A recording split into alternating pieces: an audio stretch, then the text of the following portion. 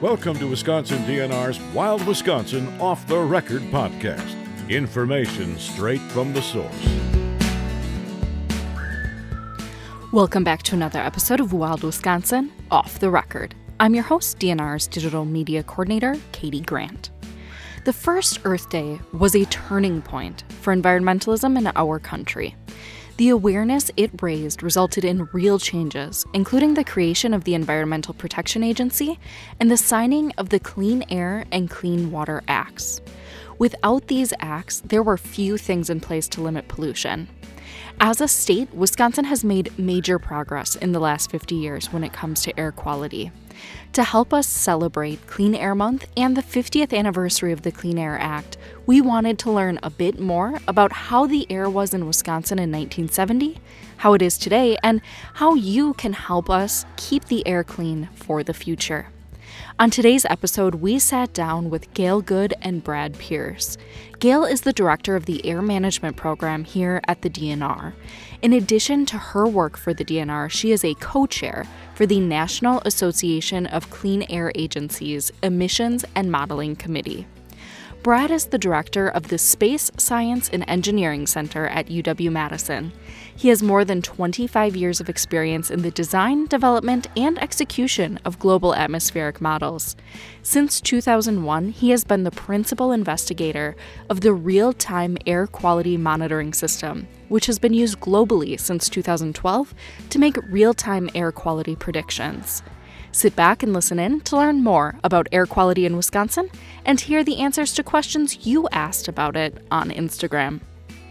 My name's Gail Good. I'm the director of the Air Management Program here at DNR. And I'm Brad Pierce. I'm the director of the Space Science and Engineering Center at UW-Madison, and I'm an atmospheric scientist. Fantastic. So we are here today to talk about the 50th anniversary of the Clean Air Act. So what is the Clean Air Act? The Clean Air Act is one of the most successful pieces of federal legislation that's ever been enacted. You mentioned it was put into place 50 years ago, and that's true actually. At the end of this year, right on December 31st, 1970, is when the Clean Air Act was signed into existence. It's gone through several amendments. Clean Air Act was designed really to cut down on air pollution while growing the economy. And the benefit of that, the cut down in air pollution, is that it's actually saved lives over the 50 years it's been in existence.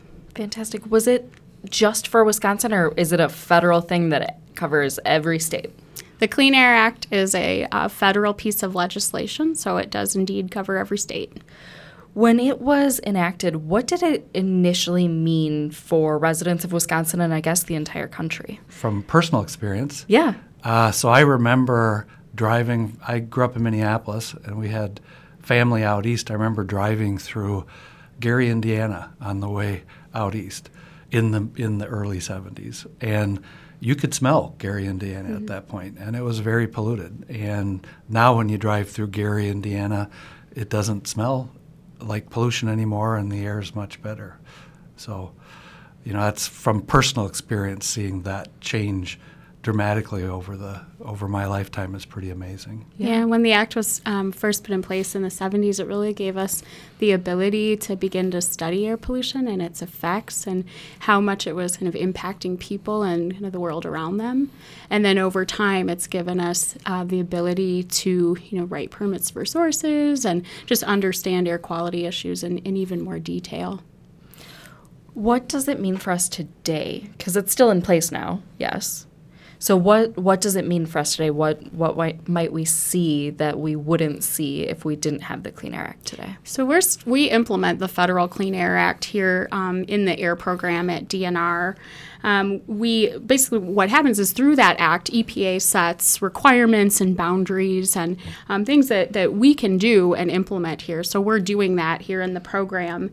And then we work within those boundaries to implement the act still today. So it's very much a part of what we're doing now in the air program. And you had mentioned seeing the change in Indiana, but what has changed about Wisconsin's air quality in the last 50 years? And how might people who aren't scientists notice a difference here in our state? So I think it's a little, I do kind of global air quality. So for me, it's a little easier to talk about it on maybe for the United States as a whole. Mm-hmm. And if I look back on when I used to work at NASA, we were doing work with satellite data that was measuring the amount of aerosols in the atmosphere, so the particulates. And that's very relevant for the Clean Air Act because one of the pollutants that is regulated is PM2.5, which are small particulates.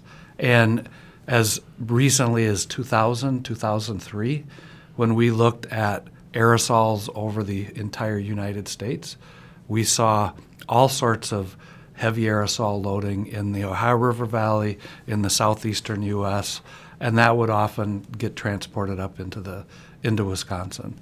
We don't see that anymore. So much of that aerosol loading that was in the atmosphere frequently is pretty much gone now, and that is from the Clean Air Act and the reductions in the sulfur dioxide emissions coming out of power plants.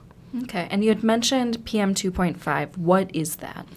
So PM2.5 stands for particulate matter, which is small particles like dust that you can see blowing through the air, but smaller than 2.5 microns.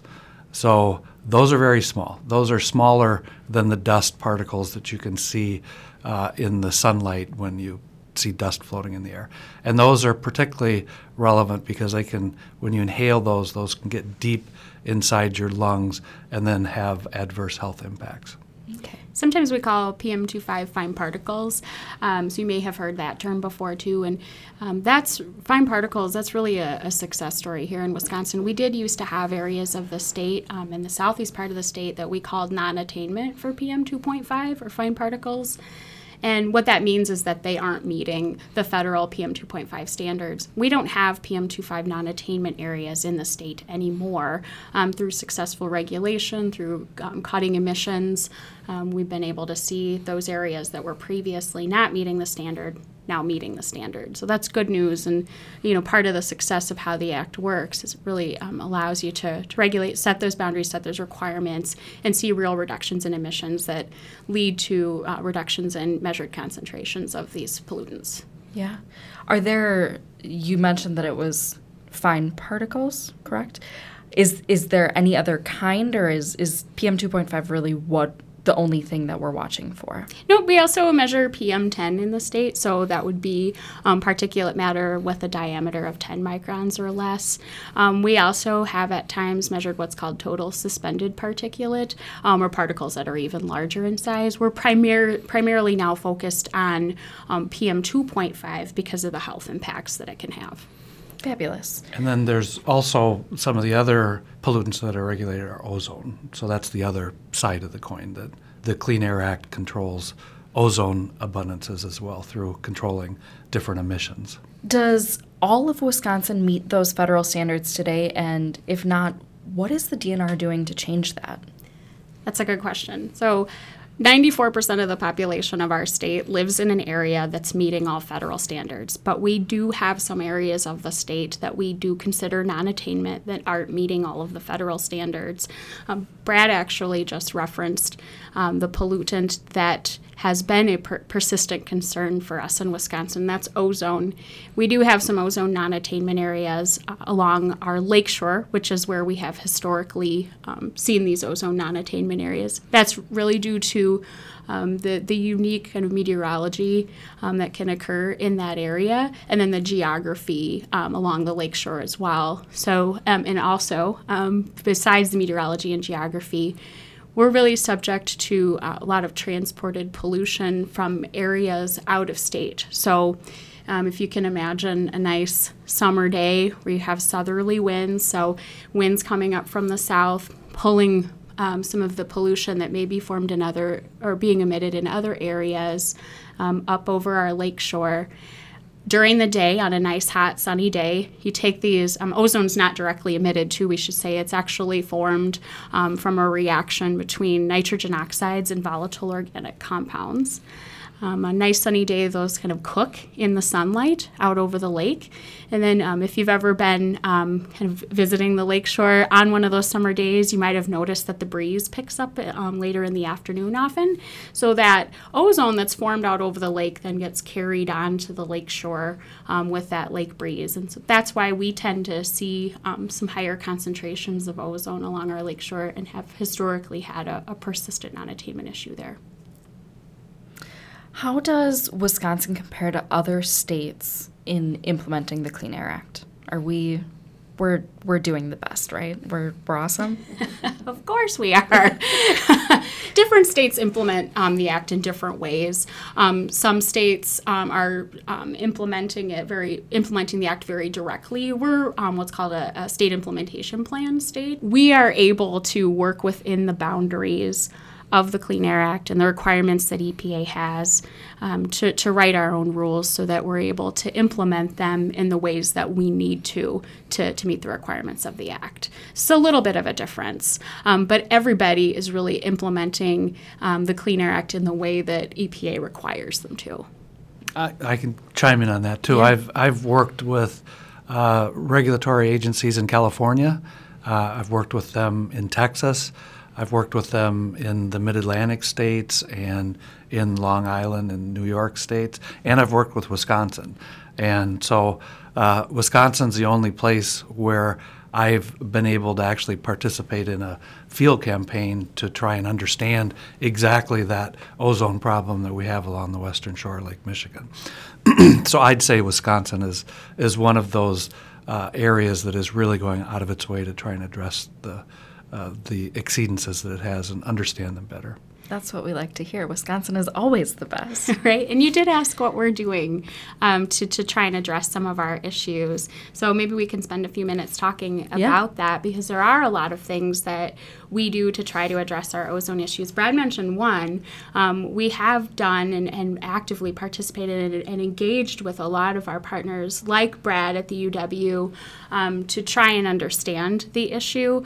You can't solve an issue until you can kind of measure it and then understand it. And so we've spent a lot of time doing just that. We also we work with an organization called LADCO, or Lake Michigan Air Directors Consortium. They're a really important partner for us in working through some of the technical details that help us understand and define our ozone problem so that we can work toward resolution. It also gives us a forum to engage with other states.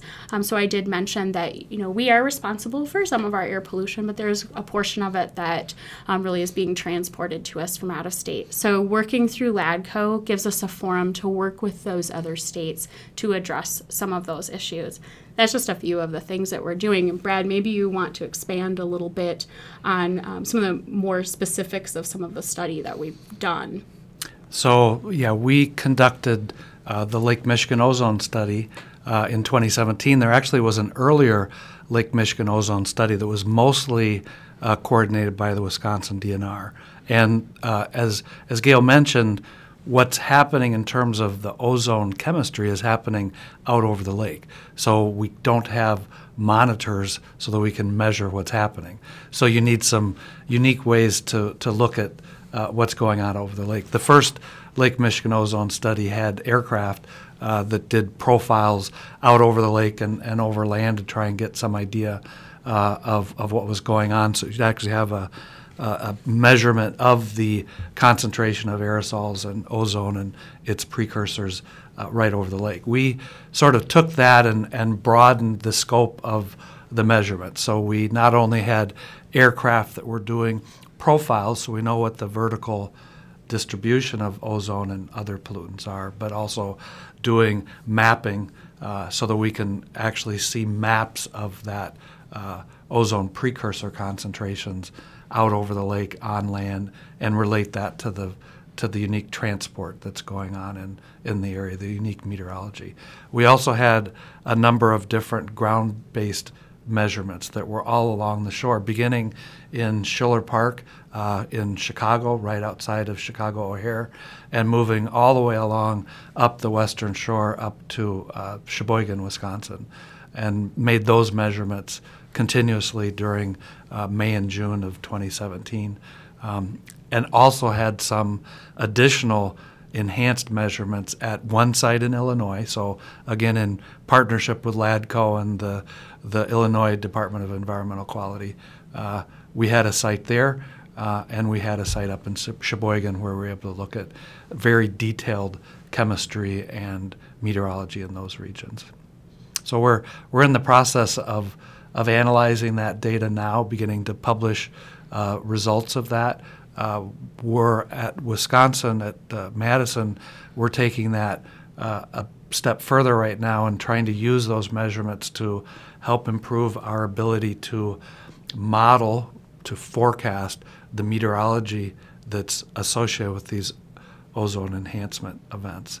And we're working with the Wisconsin DNR and the Lake Michigan Air Directors Consortium in a project funded by NASA to try and build the best modeling platform so that we can capture that unique meteorology and then use that to better understand how to control emissions to reduce ozone in the future.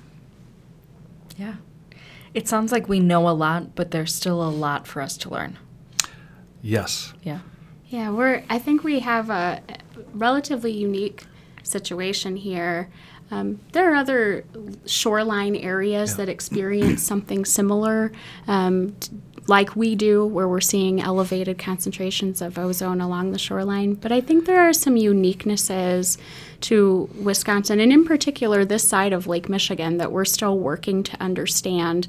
And then Brad talked a little bit about, how to determine what's happening over water. And I think that's an area that we're still really trying to understand a little better, what really goes on with those pollutants as they're over water. Yeah. So we opened up on Instagram and let everyone know that we were going to be doing this episode and asked what sort of questions do our followers have about air quality and just the air in general in Wisconsin. So here's a couple of those questions.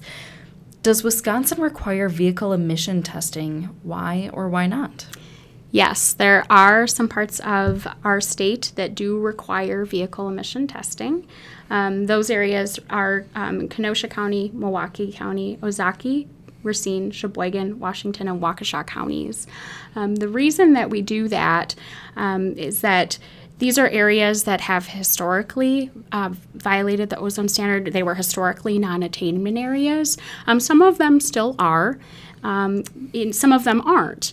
But when an area is not attaining a standard for some time, when it does eventually attain a standard and we're able to redesignate that area, we want to be able to maintain that good air quality in that area. So even some of those counties that are not at this point non-attainment, those requirements are in place to make sure that that area can maintain that good air quality and not be in a situation where they're violating a standard again. Yeah. And I think, simply put, part of the reason we've seen such reductions in emissions over the last 50 years is kind of twofold. One, we put scrubbers on power plants, and that reduced both sulfur dioxide and nitrogen dioxide emissions. And we put catalytic converters in cars. And if those catalytic converters aren't functioning properly, then we're back where we were in 1970. So those the emissions testing is to make sure that the technology that's been developed and put in place to reduce emissions is still functioning right. Yeah, makes sense. You've kind of alluded to this already, but why does Door County have some of the worst air quality in Wisconsin at times? Yeah, that's a really good and interesting question. So I mentioned that the lakeshore areas are where we tend to see our higher concentrations of ozone. Door County, right, is up at the tip of that Door Peninsula, and there aren't a lot of sources of air pollution there, so you might not expect to see high concentrations of ozone there like you might expect to see in some other parts of the state that do have some more of those typical kind of emission sources. Door County is interesting, though. I mentioned earlier that some of the ozone issue is really caused by transported pollution from out of our state, and also on those nice summer days where you have that southerly wind. So sometimes if you were able, we do actually provide air quality information to the public, so you can kind of see how the monitors that we have along the lakeshore that are measuring air quality, you can see how they change over the course of a day. And so sometimes what you see, if you can kind of imagine that southerly wind coming up along the lakeshore, transporting that pollution and cooking over the lake and kind of working its way up the lakeshore, what we'll see is kind of you'll see the concentrations increase over the day from south to north. And so then eventually towards the end of the day, as that southerly wind has kind of helped push that pollution up along the lakeshore, you'll see Door County and the monitor that's there at Newport State Park, you'll see that monitor show an elevated concentration of ozone, often towards the end of the day, because that southerly wind has helped push the pollution up to that point. How big of a difference is there in air quality between the northern part of the state and the southern part of the state? Well, that depends on what type of pollution you're talking about. There is a difference. We talked about PM2.5 a little bit earlier and what that is. We do see differences in PM2.5 concentrations as you look from north to south. The southern part of the state, and especially the southeast part of the state, tends to be more heavily populated, so you have more vehicles, and you also have more industry relative to the northern part of the state down south. So we do tend to see higher concentrations of fine particles in the southern part of the state compared to the northern part of the state. What types of jobs are available with the DNR involving air quality? We have lots of jobs. We have about, at any given time, between 110 and about 120 people working in the air program, so working on air quality issues. Throughout the state or just here in Madison? Throughout the state. We've got probably about 40% of the program working here in Madison and about 60% of the state working around the state. We have people here that are obviously monitoring the air quality. We've talked about that a lot here. So we do have a fair number of people who work around the state to make sure that those monitors are operating correctly and that they're doing what they need to do to record concentrations so the public can understand what's going on with their air quality any given day, 24 hours a day, 7 days a week. We also have people here who do a lot of policy work. I mentioned that the Act, we're really implementing federal requirements here. So we have a lot of policy folks who look at what those federal requirements are, keep track of changes that are being made at the federal level, and work on how we're going to implement those throughout the state. We do write permits for our sources around the state as well. So we have a lot of engineers working in the program who write permits to make sure that people understand what they need to do to be able to comply with different standards. We have compliance inspectors who go out and work with the sources to make sure they understand the requirements of their permit and to make sure that they understand how to operate their equipment and how to remain in compliance with the standards and with their permit. And then, finally, we've got to make sure that we have people who can we've got to have funds basically to do our work. So we rely heavily on revenue kind of that we're bringing in from the sources, and then also we rely on federal grants to do our work as well. So we need people to help us do that also in the program. So really a range of jobs. Yeah. And meteorologists to help forecast air quality. We do have a meteorologist on staff. Thanks, Brad. I always get emails from him as soon as I leave the office. I get the email, "Hey, we're going to have to issue an alert tonight." And I'm like, I just got home. We're always out there making sure that air quality is good for people. We want people to know what's going on with their air quality, and our meteorologist is a critical part of that and the work that we do to make sure the public's informed about what's going on with their air. Yeah. That's another good example of how Wisconsin collaborates with all the states within the Great Lakes area, because those meteorologists get together Monday, Wednesday, Friday during the ozone season in particular to say what's the outlook here, and they're working together across, from various different states to get the best idea of what's happening. Yeah. So what is the protocol here in Wisconsin for responding to air quality events like the Northern Meadows fire in Minnesota? I'm really glad you're asking that, because that's actually a place where our meteorologist is really critical as well. Our staff meteorologist is constantly watching what's going on and looking for situations like fires that may become impactful to our state. So our meteorologist is looking at maps, collaborating with other forecasters across the state to understand what's going on, whether it be something that's happening in Canada or Minnesota, as you mentioned, and looking at satellite imagery and lots of other different tools to understand if we might be impacted by wildfire smoke here in Wisconsin. Another important tool that we have to identify smoke events or wildfire events is our monitoring network. We talked about PM 2.5, and when we do see wildfires that are impacting our state, if that wildfire smoke is making it down towards the ground level, we will see that in our monitors, and we will record higher concentrations of PM 2.5. So the meteorologists and the monitoring folks are working together to keep an eye on situations like that, and then we do try to use a variety of means to get information out to the public. Our air quality mapping is available anytime. You can go and take a look at your air quality through the web at any time. We do also try to utilize social media when we're seeing events to really spread the word that, hey, if you're seeing kind of hazy air today, we are being impacted by smoke, and we're seeing that on our monitors, and a person may want to keep track of that to make sure that if the levels of smoke are getting kind of elevated and we're recording higher concentrations, certain individuals may just want to be aware of that, to be careful about being outdoors at that time. Yeah. From your research perspective, do events like that mean anything for you? Is it an opportunity to explore this more? So the event you were first referring to was a factory fire. Okay. And I guess the other part of that is the local air quality management works with the EPA to make sure if there is any toxin pollutant, so not just the ozone and the PM 2.5, but toxics, that monitors are deployed in the vicinity of that incident, so that the public so that ambient air is monitored and looking for any toxic release. So I think that was a big part of that deployment. The wildfires in general, are something that as a researcher I'm very interested in.